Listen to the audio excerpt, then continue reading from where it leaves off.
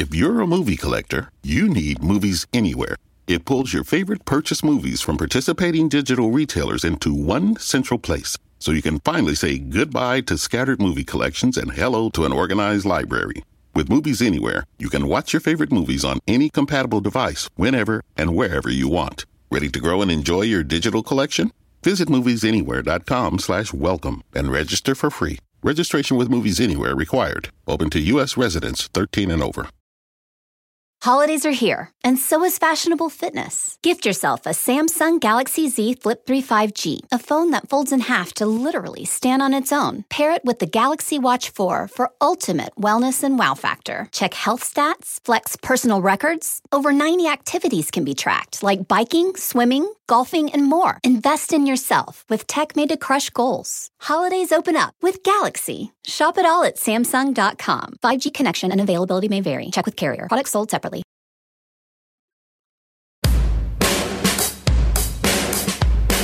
Hey everyone, this is the Almost World Podcast. Bringing to you mind-blowing interviews with guests from all over the world. So settle down, relax, and enjoy the show.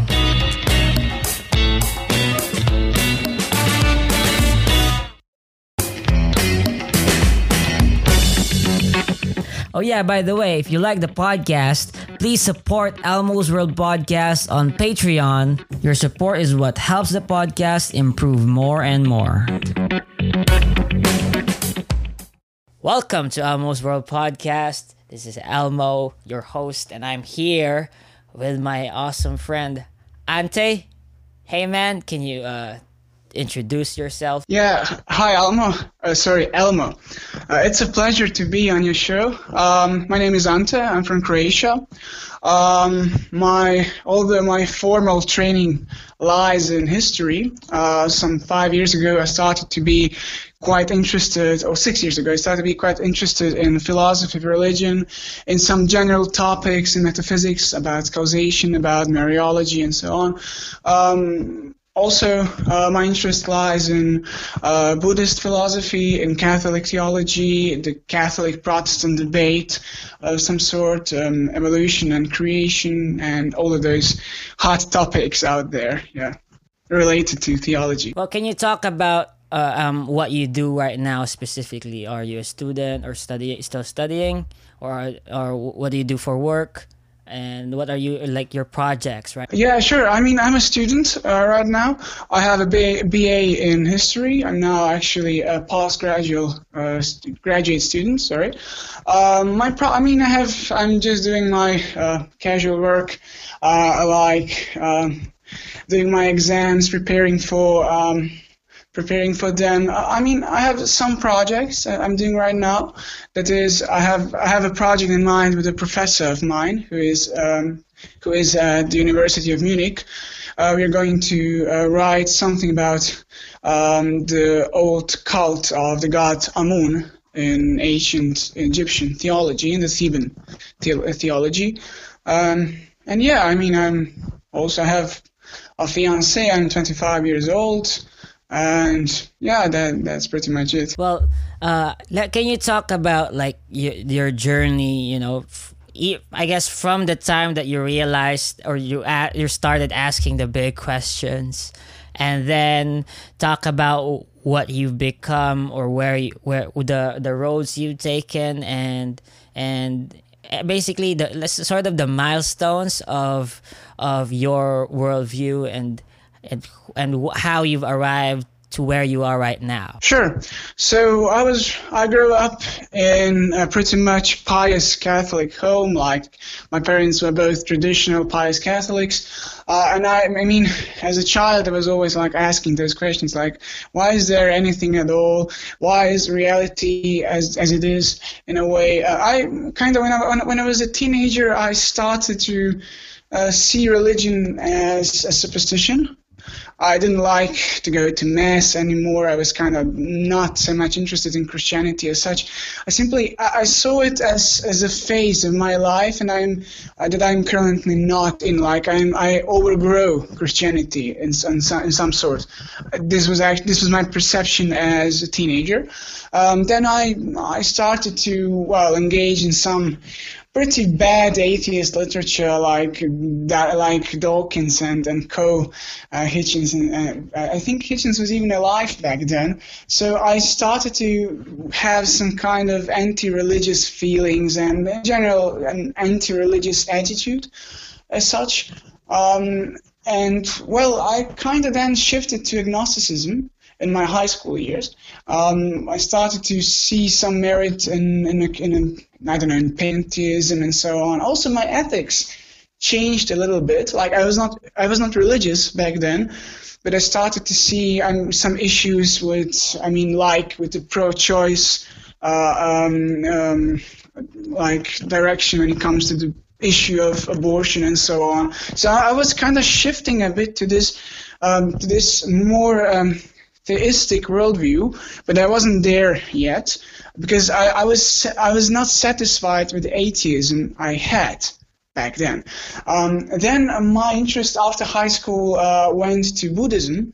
I have no idea actually how it came to this. I just know that I was kind of reading Buddhist literature, and I'm not speaking about those willy-nilly New Age stuff out there that pretends to be Buddhism but it isn't. I'm actually really talking about Buddhist philosophy. I started to be a practicing Buddhist. I was reading. I was trying to practice a kind of Zen Buddhism, also engaging in Buddhist philosophy as such as well. But then when I was in college, in the second year of college, I was kind of unsatisfied with the Buddhist outlook on reality. There was some. I can talk about this, but there were core problems with two main doctrines of Buddhism, the Anatta and the Shunyata doctrine. I was kind of shifting towards either in full-fledged atheism or into some kind of theism. I wasn't sure what my thinking is lending me. So, I was kind of thinking about atheism or naturalism, like Graham Oppy kind of naturalism, like a full-fledged metaphysical position. But I wasn't actually satisfied with this.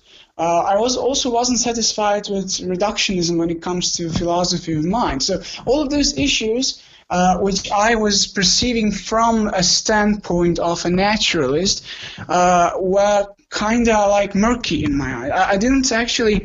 I was trying to find some worldview that would fit all the intuitions I have. I didn't find it in Buddhism. I didn't find it in naturalism.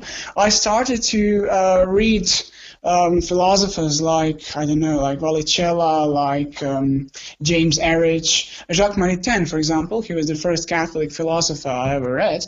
And then I came across Daniel von Wachter, Kuhns, Prass, Rasmussen, all of those guys in the Christian team, so to say, if you know what I mean. And my thinking shifted on many issues. I saw that there are some solutions when it comes to the evolution and creation debate. It was really a great problem for me actually to accept Christianity as such, as a coherent worldview. Also, I wasn't actually sold by any particular argument for theism as such. I only saw that many of them actually point to something, like both the five ways, both the Leibnizian arguments using the PSR, either the strong or the soft version of the PSR, or like the Kalam or fine-tuning arguments. All of them were not. I wasn't satisfied by them in a way that that proves theism. It's certain that theism is true because of those arguments. But they pointed me to a new kind of metaphysics. A more open. I was getting to be more open to the existence of God. Also, I was starting to think, like, what is it that the Christians actually kind of believe? Why do they believe in Christ? Why do they believe in this zombie-like figure? This was my perception back then, that resurrected from the dead. And why is that such? Why are there such beliefs? Then I was starting to investigate Christianity as such, the Christian sources, namely the Gospels, the Acts of the Apostles, and And the thing is, I realized I was actually never kind of fair from a historical standpoint towards those documents. I always treated them as kind of mythological literature, but they didn't present themselves as such. I was also encountering the work of Lydia McGrew. She also influenced me to some extent. I gradually came to Christianity. I gradually kind of found myself in the position where I no longer held any naturalistic beliefs. I mean, I no longer held the opinion that one can describe reality in solely a naturalistic fashion, or at least that such a description of reality, such a perception of it, has some problems or isn't intuitive enough for me. I also abandoned Buddhism. I saw it has unsurpassable problems. And, I was kind of open to Christianity. Then, of course, if you accept Christianity, you get on this road like, okay, which version of Christianity should I accept? Like, what should be doctrinally binding for me? Like, what are the essential beliefs and so on? I was, of course, drawn to Protestantism because of its, like in Protestantism, it's just me, the Bible, and, there is no authority bigger than myself. That's what I thought, at least. I mean, many Protestants would disagree with this, of course, but I have my reasons to think that Protestantism actually boils down to this kind of epistemology, like I am my own pope. But then I soon realized that that's not going to work. And, my journey led me back to Catholicism as kind of the only plausible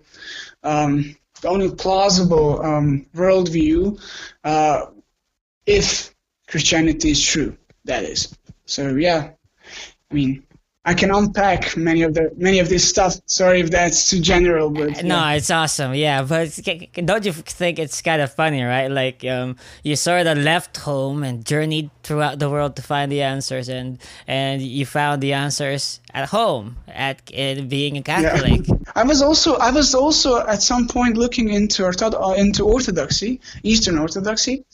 Because of the beauty of your liturgy. My heart is still in the Byzantine Catholic rite, but I also saw some problems in Orthodoxy as well.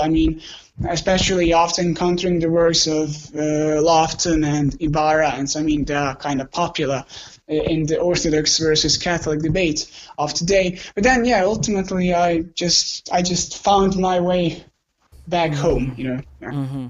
Okay, here's my first question, right? Like, when it came to you said that you were gradually becoming a theist, but you said also that you were sort of not satisfied with the arguments like the Kalam, the Leibnizian, the PSR, and the fine tuning. But how did you find yourself like one day? Oh, I'm a theist. But you did also realize that there were sort of indicating that God is real.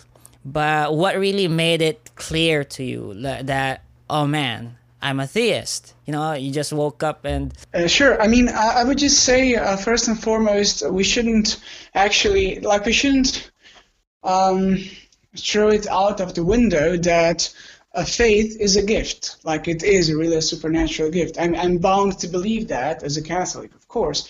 But the reason can lead one if one is actually open for this kind of intellectual journey towards theism. When I say that that I didn't find them satisfying, what I mean is that, take Craig's Kalam, for example. Like, okay, I see the argument. I have many. As soon as I saw the argument, like his Kalam version, I had many objections. Like initial problems, like for the three premises, especially for the last one. But then, you kind of get into all, like, it's kind of like with arguments, you're not actually buying into an argument. Without buying into the whole metaphysical framework out of which this argument is made.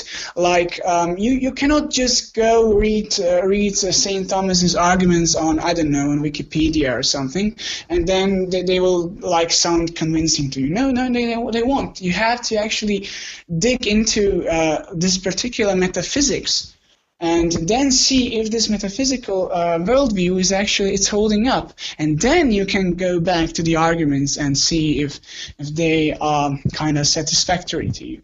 And this is what I mean, those arguments didn't actually kind of change my mind immediately. They just kind of like irritated my mind. Like, okay, surely there has to be something more to them. Like it's not that. I mean, people like Aderberg or Craig or Locke or I don't know, Kuhns, they believe those things for a reason. Like, I have to just dig a bit more into the metaphysics behind the argument, And after doing that, I now see what arguments I have my favorite arguments, of course, or those who fit my intuition the best, or those who are the most rigorous, or something like that.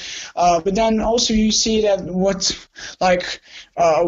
kind of argumentation is not good, or what kind of argumentation is not, in a way, satisfactory, and so on. And yeah, gradually, I was digging into the metaphysics. Like, for example, when it comes to Craig's Kalam, you are digging into the issues about infinity, about causal infinitism, about the issues of time, whether it can actually, whether it holds in a B theory of time, or is some other version of a theory of time. What is actually time, and so on. Like, if you dig into all of those questions, then you can come back and see, okay, yeah, this argument is good, or no, it's not good.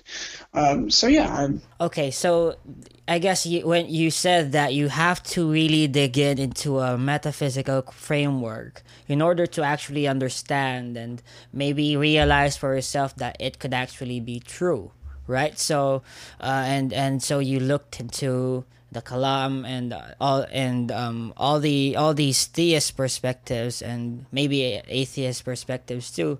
So, how would, I guess, like, for someone like me, I'm not really that familiar with the academic papers or the specific details, but how would you, I guess, what would be your criteria to know whether or not a specific metaphysical framework actually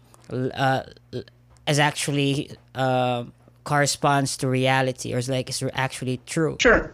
So, well, first and foremost, one needs to ask, when one is investigating a metaphysical view of reality, what are the objections to it? Like, does it have some problems, or doesn't have problems? And then you can evaluate the objections for this particular view, see if they actually hold up or not. Like, are they?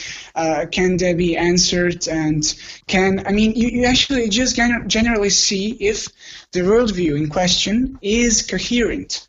Then again, after this, you actually start to kind of like, you're having this worldview on one hand and this other worldview on the other hand, and then you see, okay, what fits best with my intuitions about the world? Like, if you are investigating what time is, and then the Aristotelian comes and says, okay, time is in some way grounded in change. There are many different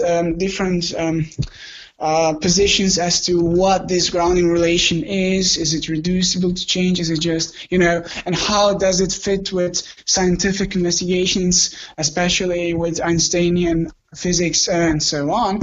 And then you see another worldview, or, for example, when it comes to modality, like, if you when you like are you a full-fledged realist when it comes to the to possible worlds like Lewis was? And then you see, okay, that's kind of has its own problems as to the grounding of modality and so on. Like, you're actually just comparing them, seeing seeing problems in one worldview, the problems in another worldview, and see are they compelling, are they coherent, and can one, even if one cannot give answers to all the problems somebody may pose to your particular worldview, are those questions detrimental? Like, for example, if you have theism and you have the problem of evil, you cannot, I myself think that you cannot answer the problem of evil. It's too complicated to even give a coherent answer to it. But then, is it detrimental to theism? Can you come up with something else, like, for example, skeptical theism, like that of Howard Snyder or something like that, or that of Michael C. Rea. So, it's kind of like you evaluate them, you critically evaluate them, see the flaws in them, and then you just see, okay, I'm buying this, this fits with my intuitions, it seems fine. Okay. I'm sort of curious into how you define intuitions. What is intuition? Like, how do you know it is intuition? Can you talk more about that? Sure. So, everybody has a different set of intuitions. An intuition would be something like, it's kind of teleological in nature. Like, what is it that your mind is drawn to? Like, what is it? What does it? You think about reality. You think about beings in reality. You think about metaphysical principles like existence, like essence, like causation, and so on. And then you kind of see, like, okay, what you try to define it in a way that fits either with your empirical observations. I'm not meaning by this kind of rigorous scientific observations, though they are also included in this process, but general, like, phenomenological insights into reality, something that everybody has. And you can actually then see, like... But isn't it really subjective, though? Like, it could be possible that we are all just biologically inclined to have these intuitions because of our genetics. I don't know how genetics play a role here. Like, sure, we have intuitions because we are rational creatures. We are rational creatures because we have a kind of rational animal nature, and this nature is grounded in some particular way in a kind of evolutionary framework of survival and so on. But first, I don't know. Why would my having an intuition about what a substance is or what causation is, I don't know what that has to do with my survival in nature, first and foremost. Secondly, sure, intuitions are subjective. Everyone has some intuitions, and we may not even share intuitions. I actually know of some case. I know myself some cases where I was kind of sure that everyone thinks the way I do, and then I kind of figured out, okay, no, it's not kind of obvious to everyone. But there are some principles. There are some fundamental principles. For example, some logical principles or principles of intelligibility, where those are actually kind of shared, among many subjects. You have all the conclusions can be subjective. You have philosophers who are, I don't know, OP is as smart as, I don't know, Pras or Locke or Gale, but they share some different intuitions, for example. But one actually can also do a retrospective view of one's intuitions, like see, okay, do I have some kind of bias here? Am I actually biased to favor some particular outcome or some particular view, some particular belief, and so on? Like, I'm not actually saying that my intuitions are the only thing that are not an animal. Like they are not the only thing that actually is guiding me when it comes to metaphysical reasoning, but actually they play some prominent role in it. Like, I mean, in my deconversion from Buddhism, for example, the intuition of me having a self, for example, was kind of enough to start me thinking about it deeper. Like, I realized because of my intuition that there were some problems in, for example, the Buddhist doctrine of anatta, and then I started to see, okay, what to do next, how do I critically evaluate that and or not, and so on. Like, intuitions are here to begin with, but yeah, they have some role in your reasoning, but they're not. So I guess it's the question, like, which came first, the object of my intuitions or me having the ability to have these intuitions. So yeah. Okay, Yeah. so I guess like it's basically that what you're saying is that we have these intuitions because where the object of our intuitions are like intrinsic in nature already, and we may have just evolved to be sort of inclined to have these intuitions, right? Yeah, sure. I mean, it's kind of like people. I mean, I know some philosophers, but also people in general, I mean, bring this up like, evolution kind of explains away some phenomena. I mean, it's not true. Like, it's the same thing with intuitions, or the same thing with kind of like some beliefs and so on. Like, you have some streams in the 19th century that wanted to eliminate religious belief by reducing it to some impulses that we have, like, okay, religion doesn't make sense because we evolved in a way that preferred religious people to irreligious people, or superstitious people to not superstitious people, and so on. Then also in the 19th century, you have some streams which say it otherwise. Like, no, because religion is grounded in the evolutionary process, that means that it has to be true in some way or in some form of fashion. Like, it's kind of like, I don't like this kind of reductive.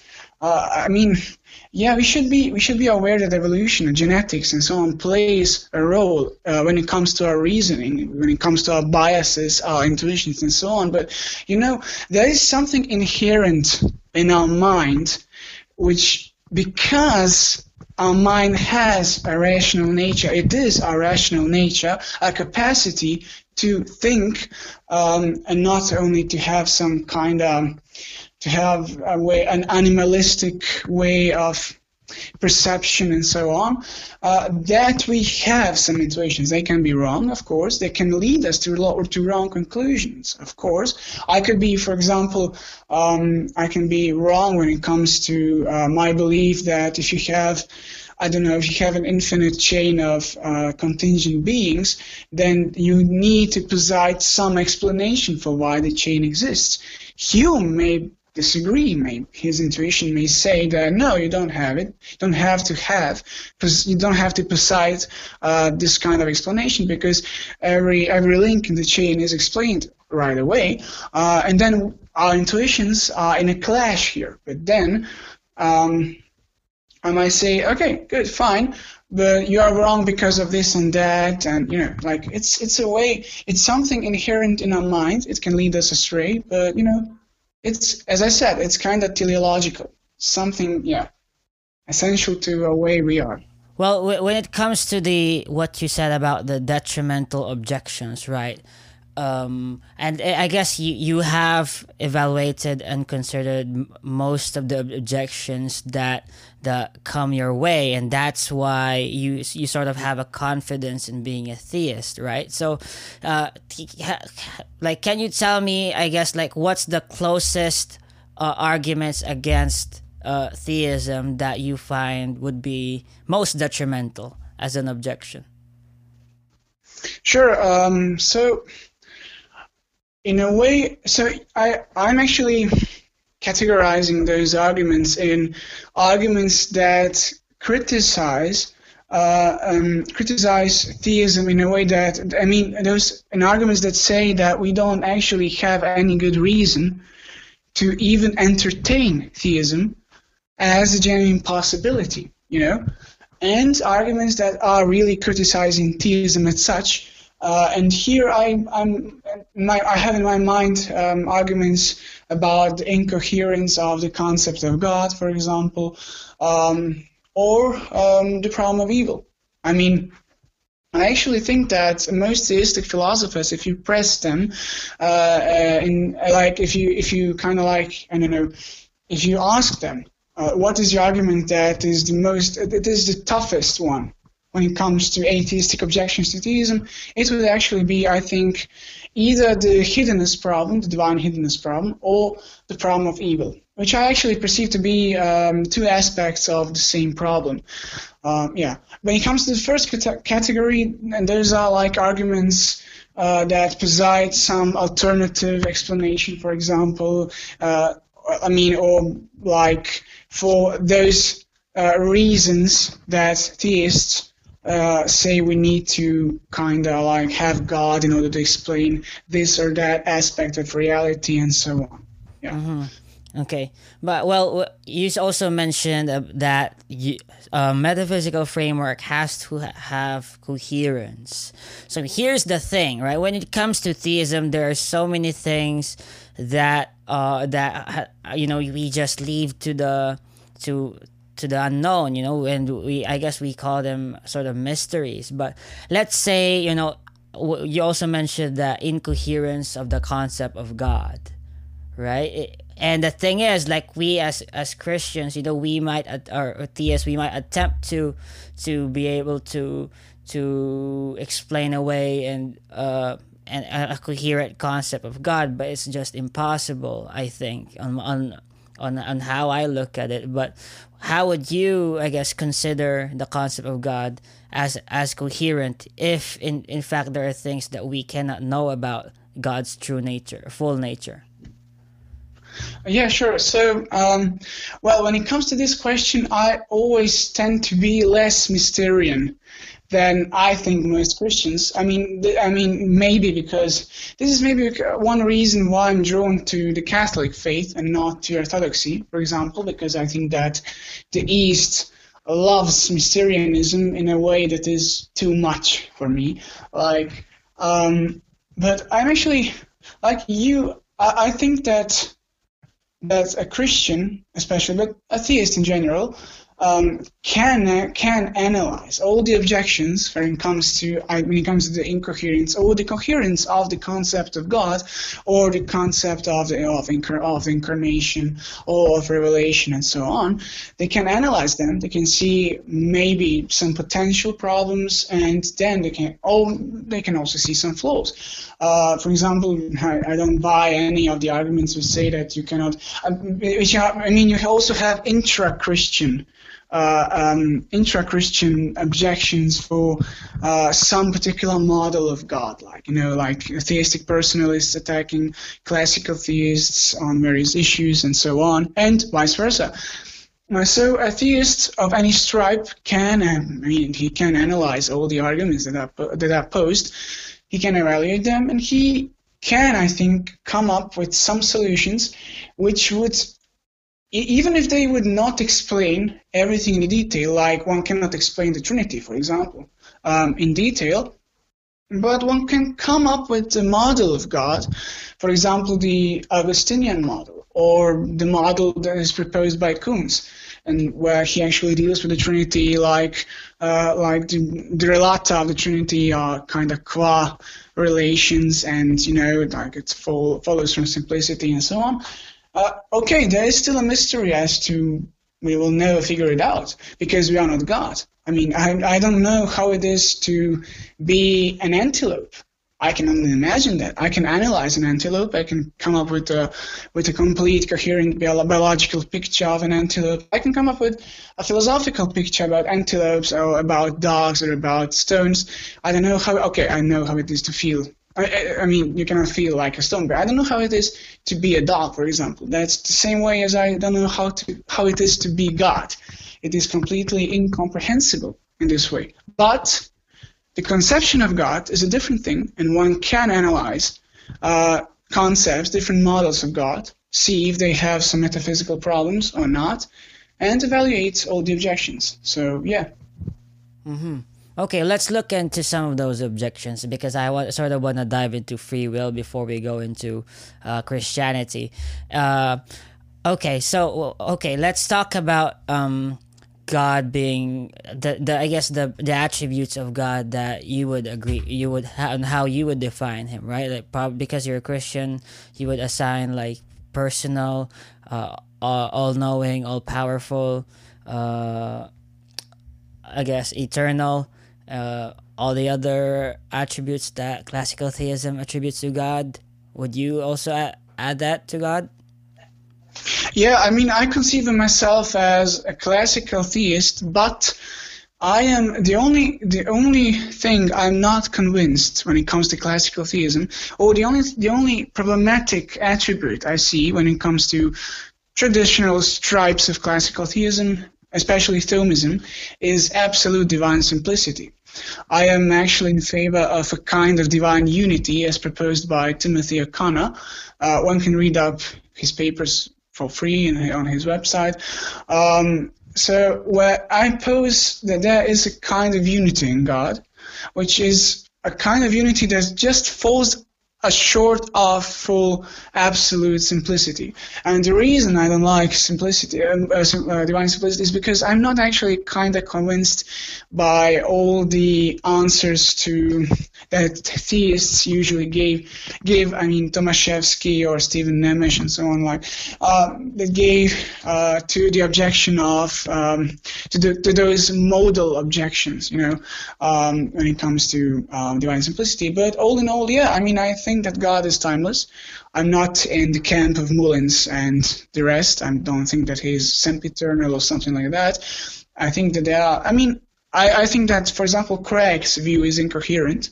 But I think that those other views, like Swinburne's, Mullins, and so on, von Wachter's, of a sempiternal deity, they are coherent, but I am not kind of drawn. I don't see why I should accept them. So yeah, I think that God is timeless. He has maximal power, maximal knowledge, and yeah. Okay, let's talk about free will here, because let's say and free will sort of dives into the problem of evil too, right? And this is, I think, some atheists actually really consider this as a detrimental objection, as you would define it. But okay, how would you attempt to sort of answer the problem of evil? And I know that there might be some things that you cannot fully explain in terms of God's plan or ultimate desire for everyone. But how would you present your theodicy? Yeah, I mean, this is. I'm just a layperson. I'm not a philosopher as such. But I tend to be in the camp of what is usually called skeptical theism. I don't like the view, I like the label, but it is usually called that. I would actually first and foremost promote, so to say, the works especially of Daniel Howard Snyder. He has an Academia Edu page. One can read his works for free. Also Michael Rea, and I'm not sure if Pruss is also a skeptical theist when it comes to the problem of evil. I guess he is, in a way. So my view would be that because we are talking about a rational being, and not only a rational being as you and me, but a being that knows every kind of, that is completely limitless in his knowledge when it comes to all the configurations reality can achieve.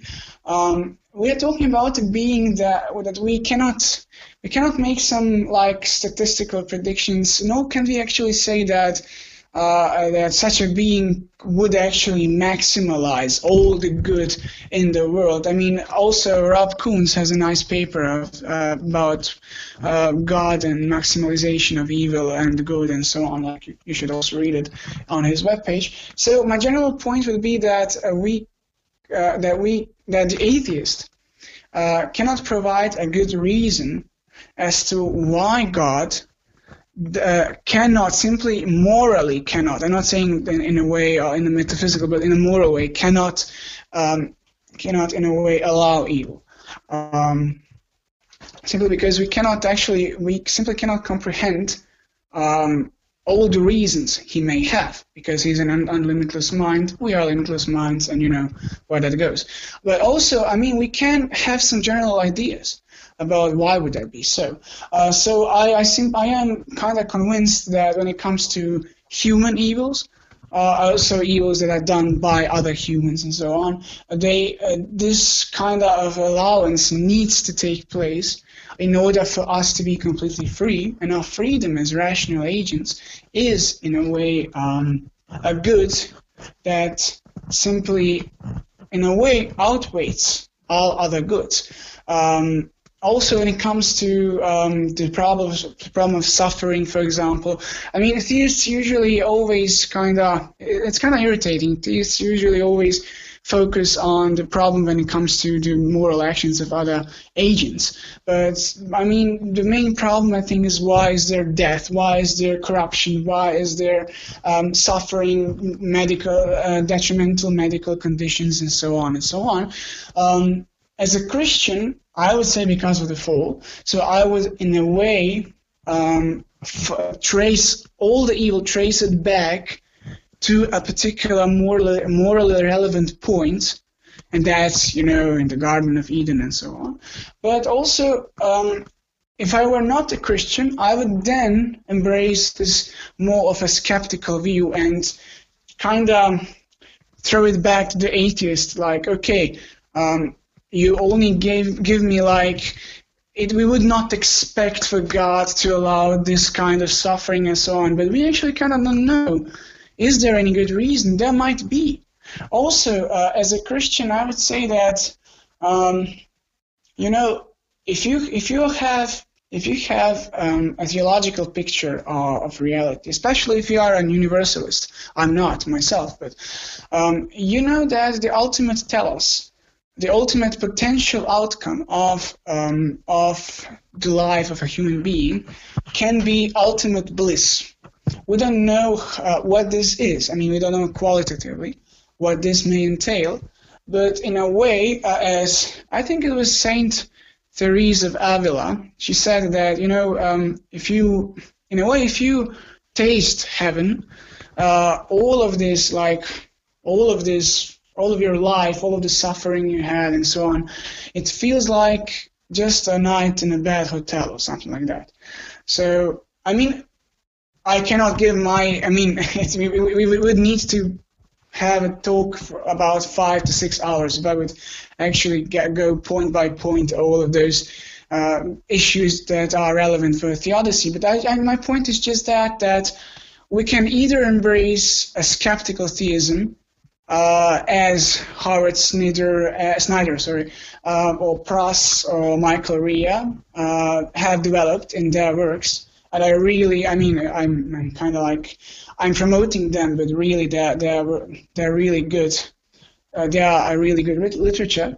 But then we can also, as Christians, come back to all of those theological issues, like why is there evil as such? Is evil conquered? Will it be conquered?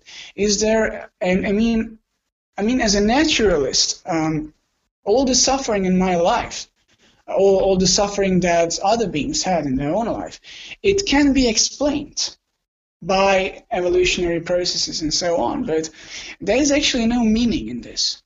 Yeah, sure, there's kind of a global meaning, like, it enhances the evolutionary process and so on. But, as a theist, at least as a Christian, I can see a kind of meaning in all of this. I don't know if I would. I don't know. I don't see it in atheism as such.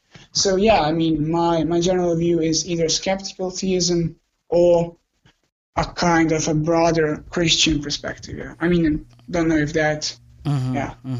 Okay, then let's Because look that would go in into. all the details. Yeah, that Yeah, would be yeah. kind of. Let's look into, I guess, like from classical theism to Christianity. What got you there? Or like, well, I guess I would predict that it's Christ's resurrection and the Yeah, sure, sure. and the Bible's historical reliability.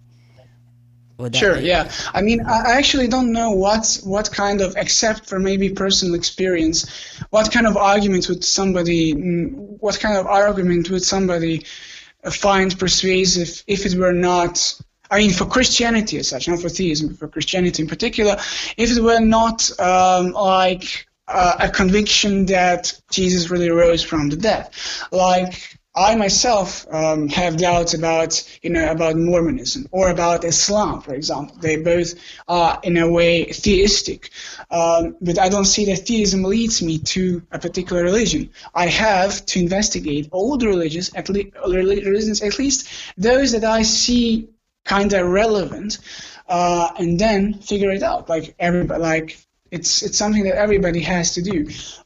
Or at least if you don't have a kind of personal experience and so on. I didn't have it. Like, I really started to see if the Gospels, as historical as primal sources, are reliant. And there are so many arguments for why they are not and for why they are. And there are many. I mean, this is a whole debate. You can just look up all the debates with Ehrman, for example, Ehrman and Tim McGrew and so on, all those issues. But then again, I mean, when I was investigating all of those issues, I was building on, for example, Brand Petrie or Lydia McGrew and their works, and I actually saw that all of the arguments for the historical reliability of the Gospels, as such, for kind of the real encounters the disciples had with the risen Jesus and so on, they seem to be historical because, I mean, the arguments in favor of their historicity, in my opinion, overweight the arguments or the objections one can pose, like kind of contradictions and so on, which can be actually accounted for in a way. So, I mean, Lydia is doing this. I'm actually in contact with her quite a lot, and we discussed all those issues. Also, it's kind of fitting. I mean, yeah, all those arguments are fine and well, but Christianity is kind of fitting when it comes to theism. Like, if you are a theist, you, in a way, I mean, what differentiates a theist from a deist is the fact that God really does interact with the world. How does he do it? It's kind of like the ultimate Christianity. I see Christianity as a coherent worldview that kind of ultimately explains all of the issues we actually discussed, like I don't know, evil, why is there suffering, why is there death, and so on. Like, so the case for Christianity would be like a case from a historical case as such, and a case from fittingness or beauty maybe. So yeah. Okay. Well. How about like the objections to Christ's resurrection, and especially on the reliability of the Gospels, right? And the accounts. How would you reconcile those? Yeah, I mean, there are many, like, there are many contradictions proposed contradictions, intra-gospel contradictions with the historical data we have, especially Luke's census, for example. It's a whole debate on this issue alone. There are also you have to differentiate between the objections when it comes to the reliability of the Gospels, and also naturalistic proposals as to why Christianity arose as a religious phenomenon and so on, like how to account for the resurrection without embracing the resurrection as such. I mean, we would actually need to go like into every kind of objection or to any kind of contradiction there is, in order to see if it is a contradiction or if it is not. Can it be accounted? Or also, what kind of model do we have? How do we see the Gospels? Like Lydia, for example, and I myself shared this with her, she's not an inerrantist, in the sense that, the Gospel authors could have made errors. They could have had false beliefs, or I think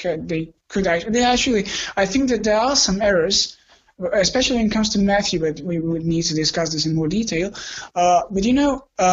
If you have a model, you actually have to find out what the kind of model is the material suggesting to you. Like, Lydia has this kind of reportage model, like that gospel witnesses actually, or the gospel writers, actually are the traditional writers. Like Luke was really was a traveler with Paul, and Mark was really a disciple of Peter in Rome, and so on. It is kind of like you have to evaluate all the objections one by one in order to see, what to do with that. Also, how would you deal with those objections if they were, for example, applied to ancient secular literature? I see in many atheists, especially in Ehrman and co, that they're actually kind of inconsistent in a way that they raise some objections. I mean, they're really good objections, but they raise some objections that are trivial, for example, that one would never raise for a secular text. Like, I don't know how many times something is mentioned. Is it mentioned loud enough? Is John's voice, is Jesus' voice in John really the kind of Jesus would expect, and so on? Like all those trivial kind of objections, like you are making a problem out of thin air. You're doing something that you would not do if you were dealing with a secular text with secular prime source. I mean, you really need to dig it up. Like, you really need to do the hard work of seeing, like, are those objections valid? Are they not? Can we, in a way, like, how persuasive are they actually? Like, even if some of those, like, even if, for example, there is a genuine contradiction, is it kind of like devastating for the historical account as such, or is it maybe not? Also, when it comes to those naturalistic proposals, like massive hallucinations, or like some other kinds of like those alternatives that want to actually kind of propose a naturalistic way of looking at this without embracing resurrection, can they be actually upheld? How probable are they? I mean, you can also read in. I think Lydia and Tim McGrew wrote a whole paper. I mean, it's kind of like 70 pages long, about a Bayesian-styled argument for the resurrection, where they actually are like looking into, like, okay, what's the probability of Matthew inventing this or that, or Luke inventing this or that kind of thing, or and then you can kind of like see, okay, do those objections hold up or not? Yeah. Mm-hmm. Okay, the next question I generally ask my Christian guests is that, what's your view on the old Earth, or I guess the creation narrative? What side do you take on it? Yeah, I mean, I call myself an atheistic evolutionist, though this term has some baggage associated with it. I see Genesis as a kind of a poem, like a poem written in prose style. I also have some reasons for viewing it that way, building on the hermeneutics of Daniel Castellano and Brand Petrie, I think, also as well. So I actually don't see it as kind of literal. I actually see some hints in the text itself, which kind of suggest to us that the author didn't find them literal too. But then, I mean, as a Catholic, I have to embrace monogenism. I cannot be a polygenist. I do really have to believe in a primordial pair of humans from which every other human on this planet is descended from, So I kind of view it as, I'm actually following Dr. Bonnet, I don't know how to pronounce his last name. My theory is broadly speaking an Aristotelian ensoulment theory. Like, I myself see it as we actually encounter all the data we have, we see that somewhere I think Homo erectus. I think we are talking about Homo erectus. We can find in the population, in at least the major population of Homo erectus, signs of rationality. That would suggest to us that indeed those were people. I mean, they were capable of abstract knowledge, and hence, I think from a generally Thomistic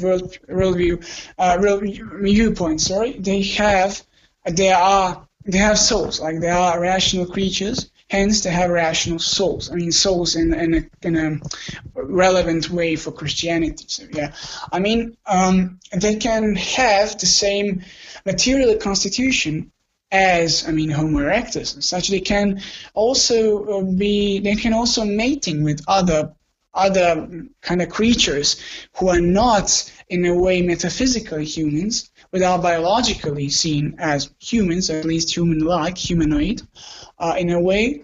And here is where we have all the genetic diversity and so on. Also, I would point out that Nicanor Austriaco, I think that he is from the Philippines. I think he is. He also had some work building on Chomsky as to why language needs to evolve in just one individual. Or why would it be like this? This is also a kind of a piece of evidence that would point towards this view that that rationality sprung from either one or two individuals.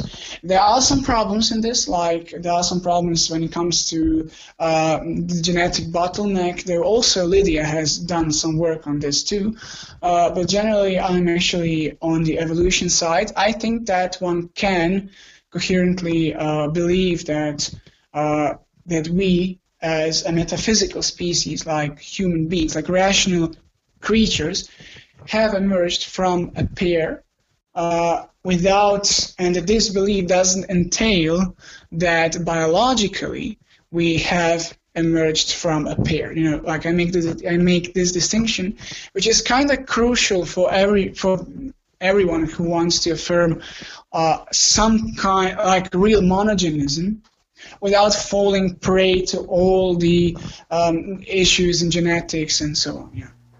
Mm-hmm. Awesome. Well, I guess that's a really complicated topic, I guess. It is. But when it comes to, is it really, I guess, essential for me to be a Christian to have like right beliefs in this? I would say no. Would you agree? Sure. No, it isn't. Like, okay, if you are a Catholic, you have to be a monogenist. Like, but if you are a Christian as such, you don't have to be. Like, you have people like Swami Das, for example, who he has a view of Adam. He actually believes in a literal Adam and Eve, but he doesn't believe that all humans descended from them. He has this kind of ancient temple view of Adam and Eve as the pinnacle of human beings and so on, but not as the literal kind of like originating point of all humanity. So yeah, you can be a Christian. You don't have to embrace. You can also, you can embrace a full-fledged evolutionary polygenetic model and be a Christian as such. You have to deal a bit with Paul. Like Paul gives us some hints that like the new Adam, like Christ being the new Adam and so on, but there are ways to deal with this, and I know many intelligent Christians who don't hold to monogenism and such, and who actually are full-fledged polygenist evolutionists. So yeah, you can be. You can also believe in a literal 7-day creation if you have good arguments, but a scientific and scriptural as to why should anybody embrace this. So yeah. Well, when it comes to coherence, right? What I generally think about it is that, if you're going to have arguments for God in terms of the classical theist arguments, and then you're going to talk about that, and also you're gonna hold a sort of a billion-year-old Earth and universe and billions of years old universe and all of that, and then when it comes to theology, right? Specifically, everything in from Adam to Jesus Christ and to eschatology. I guess that the philosophy that you hold has to also be coherent and corresponding to your specific theology, right? Well, yes, but for example, my favorite argument for the existence of God would be a kind of a modified Leibnizian contingency argument, for example. But even if you prefer a kind of Aristotelian argument, the full-fledged Thomistic 5 ways and so on, like those deal with issues of metaphysics that are kind of, and they are not actually so much relevant when it comes to theology. Like, it's kind of like you can be a theist based on all of those arguments and all of those streams of reasoning as such, without being a Christian, without being religious as such. So we have to differentiate. Those two things. You can, yeah, sure. You cannot be a helomorphist and have some willy-nilly conceptions of Adam, for example, or of Christ's humanity and of Christ's divinity that would contradict your own viewpoints about, for example, helomorphism. Or you cannot actually, you have to be kind of like coherent when it comes to this view. But broadly speaking, those issues are irrelevant for one another. You can be just a mere theist without embracing any, and many of those metaphysical issues are kind of irrelevant when it comes to full-fledged theology. Yeah, in my humble opinion, sir. Mm-hmm. Well, I guess when it, I also think that when it comes to all the rational arguments and metaphysical inquiries into the ultimate truth, right, and finding for ourselves whether or not there is a God, I generally lean on actual fideism, not in a sense that I don't see I disagree. I ignore rationality altogether, but more so on that in terms of the nature of truth and what you said about experience, right? What it means to be God, or what does it mean to be an antelope? Basically, I'm referring to phenomenology, right? And for me, the kind of truth that I'm experiencing, which is, let's say I'm experiencing the Holy Spirit working in me, and I'm also calling it some sort of assurance of my salvation and faith. I would also generally actually call that evidence, but it might not be falsifiable or fall into the criteria of most analytic philosophers. But let's say that I want to ask you this, right? That if someone actually proves to you rationally that God doesn't exist, would you stop being a theist then? Well, I don't know if you remember when I started talking about all of this. I said that faith is a kind of gift. I'm not actually. I want to find a kind of balance when it comes to faith and reason. I actually think that this is a great issue in Catholic theology as such. If I'm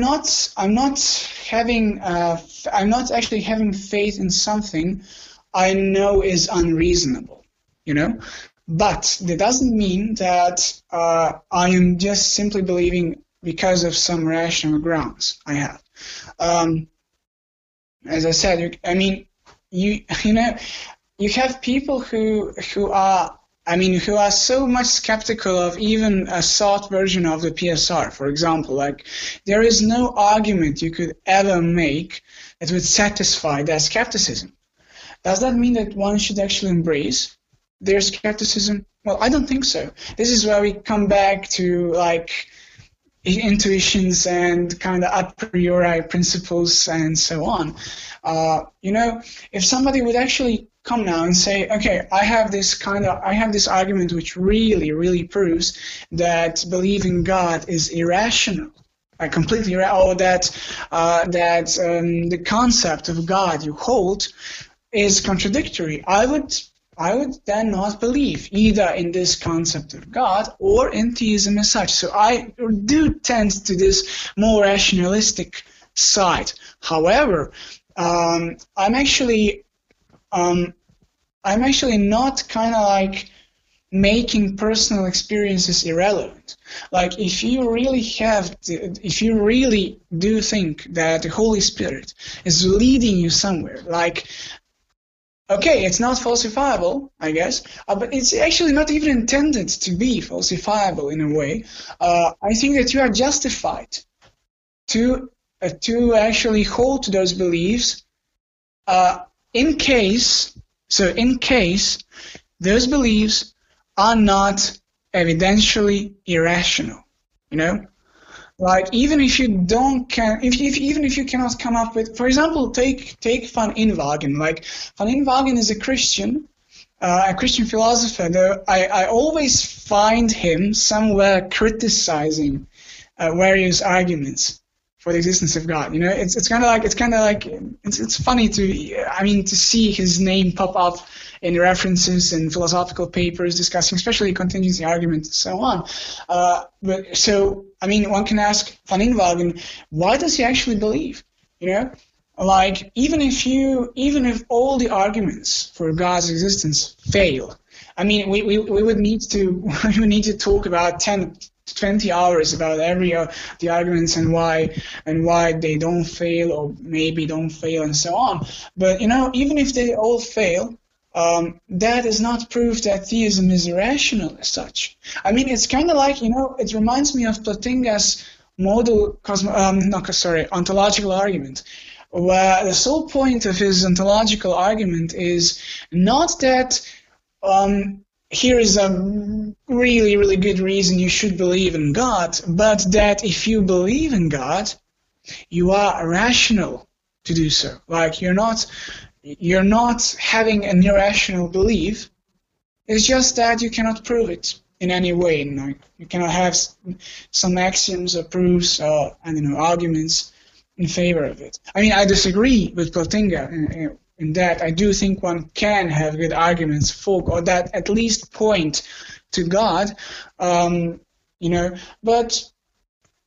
until something is not shown to be irrational, and if you have some experiences, religious experiences, then I think you are justified in your belief.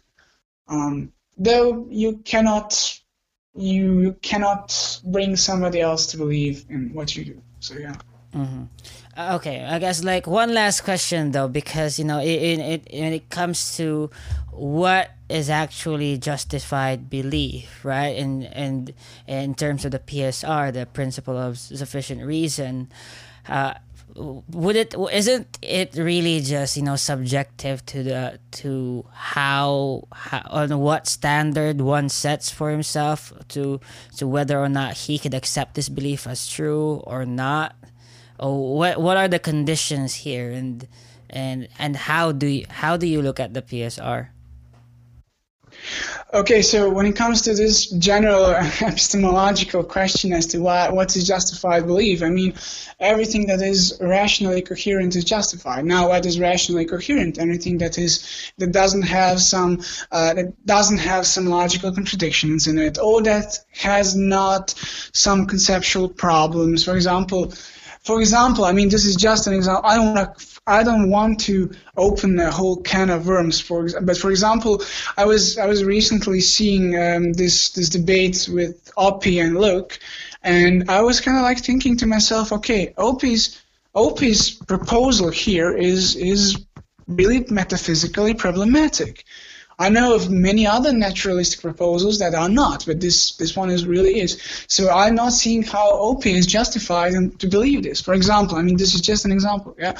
So something, in order to a belief to be justified, it needs to be, I mean, first and foremost, coherent. It needs to not be logically nor metaphysically problematic, and there has to be some reason as to why one believes that what he does. Now, as we said, you could have just a subjective personal reason, but you cannot falsify your claim that the Holy Spirit is working in you. But I actually cannot come up with any counter argument as to no, you're just imagining it yourself and so on. No, I mean, I would not be justified to believe in this because of your experience, but I'm not actually sure that you are not justified in your belief if you experience such things. When it comes to the PSR in general, as I said, there are people who are completely skeptical about it. I myself have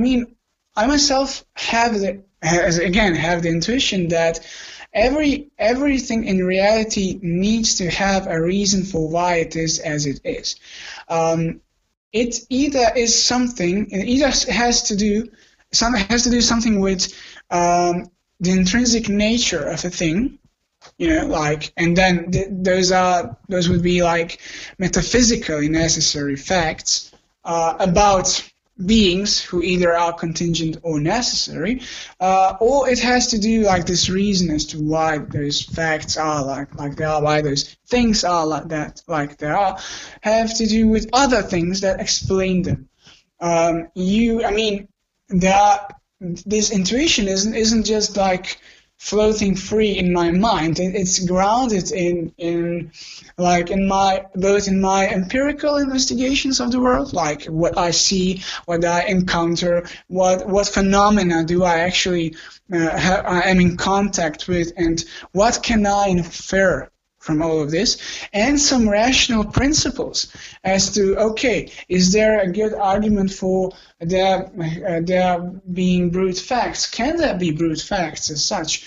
Or what is the metaphysical cost? Like if you don't embrace the PSR, then you actually have a good amount of metaphysical costs.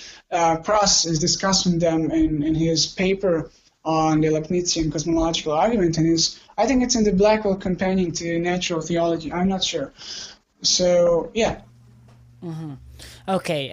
What to say more. That's awesome. Actually, that's a good answer. And okay, one last question, bro. And I want to talk about more and dive into I guess like into the sort of a meaning of life, I guess, an existentialism derived from your Christian perspective, and basically how should a Christian behave, because you are a Catholic, right? So in general, why are we here? And what is our end goal as a human society? Are we just here to wait for Christ to return? Or how should we deal amongst ourselves? Yeah, I mean, those questions are as ancient as humanity is. I mean, as somebody who's coming to Christianity from, for example, from Buddhism, that's actually states that there is no meaning towards life, and the only meaning one should actually have in one's life is to annihilate oneself, to actually kind of like go out of existence of this cycle of suffering and so on. As a Christian, I think that this is completely it's ridiculous. I mean, I see my life, I see myself as having some value. my existence as being, as at least having more value than the existence of, I don't know, of my bed or of my car and so on. Also, I see this value in other human beings precisely because they are the kind of beings that they are, because they are beings that have the capacity, intrinsic capacity to think, to feel, to love, as such. So, I mean, we should not, as Christians, be in a way like, okay, as you said, like just sitting around and waiting for Jesus to come. We are actually here to build the kingdom of God, the kingdom of heaven on earth. We are the bricks that I think that Christ will use when actually, we are the ones, we are the vehicles through which Christ is working in the world. Our meaning should consist in living the life that is guided by natural reason. I base my ethical conceptions. Wait, but isn't evangelism just the only reason why we're still here? If you're a Catholic? I don't think so. No, I don't. Evangelism plays an important role in all of this, but it's not it's not the only fact. It's not that Jesus will return sooner if we actually stop evangelizing. It is not actually that. It is kind of like building a better world in accordance with the natural law and in accordance with God's revelation. Now, that entails evangelism to some extent. But evangelism is not, it is, in a way, it is the end goal to bring everybody to Christ in accordance to their own, Wait. So are you saying that we are all Christians on earth are sort of have the responsibility to establish God's kingdom here, which means that everybody has the ideal utopia that a Catholic has in mind is a Christian and global civilization? No. No, actually, I would say that any Catholic who has just a bit of a brain would actually see that any conception of a utopia wasn't, in a way, was actually never going well in history. So no, it's not in a way that we are building something like we are making an idealized world. When I say that we are here to, in a way, to build God's kingdom, we have to start with ourselves. We are here actually to be penitent, to try to live a good life, to try to establish kind of natural happiness and supernatural happiness as such. And we are actually, we are not here to build an utopia, because in my opinion, there is no utopia. You cannot have a utopia based on fallible human beings. It's simply impossible, even if they were all Catholic and so on. Sure, as a Catholic, I think the world would be better in a way if everybody would be a Catholic, but it would not be a perfect world. In the medieval period, everyone was a Catholic to some extent, but you still had, the criminal rates were much, much higher than today. So we actually have to focus on our inner life. It's not just Catholics who think that. Wait, okay. Here's how I interpret what you're saying then. That evangelism is a huge role in it, but we actually evangelize and share Christ's salvation to people because it sources out from that we as human beings, we're born on this earth to live a good life for Christ and glorify Him with our personal life, and that includes evangelism, and we die, and that's it. We're just here to live a good life so that when we die, we can get to heaven. Is that sort of it? Yeah, we should not actually. Yeah, okay. This is actually fine. Kind of like it is fine in the. In the way you said it, it's kind of like, to get to heaven, what does that actually mean? Like, in my opinion, and I actually am drawing this from a kind of like Orthodox perspective, heaven as such is also a process. Like, it is a never-ending process of love. Like, you're actually embracing the eternal God, but you can never do that as such, in an ontological way. So you are always, in a way, processing blissfulness and love in a higher and higher and a higher way. Hence, I see our current earthly life here as a way of a kind of like, I don't know, as a kind of ground from which we start. Our evangelization, our efforts in the world are nothing more than the manifestation of our inner life that we have. Like a saint cannot hold Christ into himself. If he is in contact with other human beings, if he lives with them, then he has to bring Christ in some way, some shape or form to them. But our life here is just the beginning. It's just the ground from which we start. As if you are an atheist, then I guess your life is just that, what it is. You have to have a good life, have fun, but not suffer as much, and that's all. But as a Christian, you actually have a mission that is, in a way, that consists of your having a good inner life, and trying to actually understand the biggest mystery of all, namely God Himself. Mm-hmm.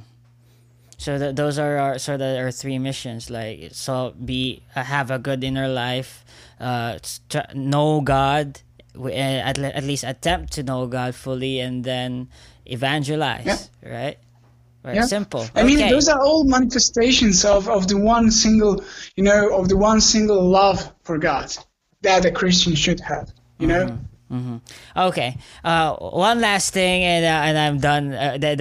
Because this interview has been really awesome, man. Yeah. Okay. With that said, if that is the pursuit of a Christian, or from your Catholic perspective, like in this life, that this is the meaning of my life, to love God and love my neighbor. Just to be a person of love. Right. So, how should I then dive into politics? Because I know for a fact that if love is my ultimate goal on earth, then my actions and my pursuit in terms of the society and culture and politics is to at least better the conditions of everyone else. Right. How would you put it? Well, first and foremost, I would make sure that you don't have an idealized view of what you can establish. Like everyone who is coming into politics and who has this idea that his views are the best and that the world would be the best if everyone embraces his ideas, is kind of like he will fail even before he actually starts. We're in politics is here for it's a kind of I have a kind of an Aristotelian vision of politics. Like it's here to make. We are social animals. We are coming into being in a society. We are dying in a society. We depend in some way on society, and it's actually like also, Kuhns also wrote about this. It's a way, politics is a way to establish a balance between personal interests, individual interests, that in a way ground the collective interest, and the balance between a collective interest that in a way is also like grounded in personal individual interests. So if you are as a Christian, if you are going to, your mission should be to make this world better. How do you do that? Well, in a way you should follow your Christian faith. You should actually, your politics should be, as I said, the manifestation of your inner life. You should bring Christ in a way to the political sphere. What way will that be? I don't know. You have Catholics who are socialists, who are distributists, who are capitalists. They all share the same. Kind of principles, ethical principles, but they have a different conception as to what is the best way to manifest those principles in action. So. You should always keep in mind that no utopia will ever exist without Christ, as such, without His second coming, as such, like before His second coming. But you are here to strive to make the world better in a way. What this way will be, you have to figure out with reason.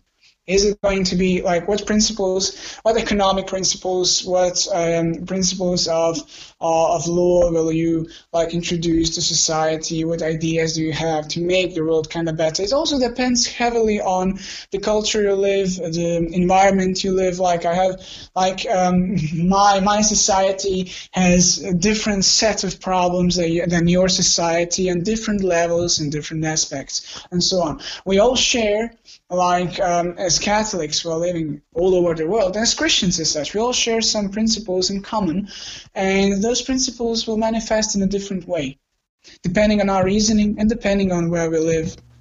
Yeah. Okay, awesome. And so what are your plans for your life, bro? Like, how are you going to manifest God's love in your life, and I guess focus on becoming and bettering your inner life? What's the plan?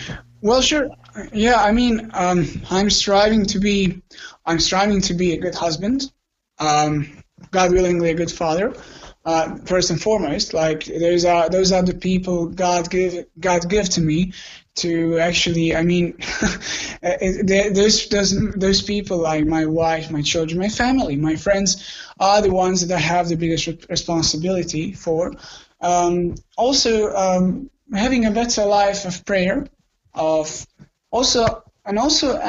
think of rational inquiry as such as well, like even studying more deeper some issues pertaining to my faith that are relevant in some way for my faith, and well, trying to make Christ a relevant factor in everything I do. Sometimes it will be fine. Sometimes I'll not succeed in this. But well, that's life. So yeah. Awesome. Okay, well, Ante, thank you so much for coming on the podcast, man. You've been an awesome it was a pleasure. guest. Yeah. Awesome. Thank you. Okay. Okay, bye. So that's the end of it. Thanks for tuning in, guys. This is your host, Elmo Ador Jr. And thank you for listening in. And please subscribe. Please follow us on Facebook. Please follow this. Please. Thanks.